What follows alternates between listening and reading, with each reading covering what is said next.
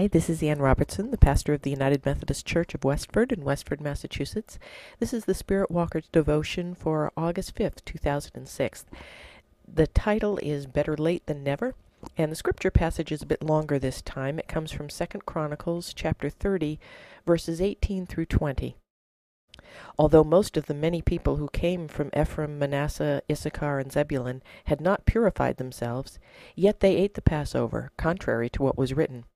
But Hezekiah prayed for them, saying, May the Lord, who is good, pardon everyone who sets his heart on seeking God, the Lord God of his fathers, even if he is not clean according to the rules of the sanctuary. And the Lord heard Hezekiah and healed the people. Over time, Israel had drifted away from religious practice. Even a festival as important as Passover had been forgotten and hadn't been properly celebrated for several hundred years. Hezekiah becomes king over the southern kingdom of Judah when he's 25 years old, just after the Assyrian army has turned the northern kingdom of Israel to rubble and carried off its people. Hezekiah figures that must have been punishment from God for the sins of Israel, so he starts off his reign in Judah with a round of major reforms so that doesn't happen to them.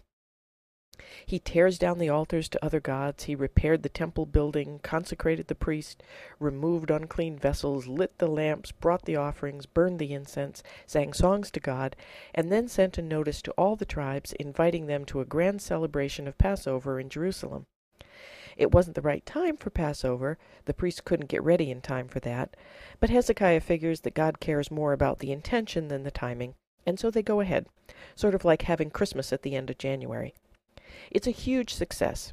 Not only do a ton of people come to celebrate, but they end up having such a good time that they extend it an extra 7 days, which we wish we could do that with holidays. I think this is a really hopeful story. No matter how far off track we've gotten in our walk with God, we can always pull it together and start over. Even if it's not exactly according to Hoyle, that's okay. It's the intention to be faithful to God that matters. God doesn't strike Hezekiah with lightning for having Passover a month late. God blesses him for having it at all. God doesn't show up at Passover and say, Well, it's about time you did this. It's been 300 years. Where have you been? There's no scolding lecture. God simply pours out blessings, grateful that the people have turned back to their first love, even if the timing is wrong and some people haven't done the ritual properly. I've found that's how God is with me. If my devotional life is left unattended for a time, the only consequences I suffer are the natural ones that come from distancing myself from God. Once I get my act together and get back in the groove, God's blessings flow again as if I've never been away. There's no condemnation, no need to grovel, just a joy at being back in God's presence.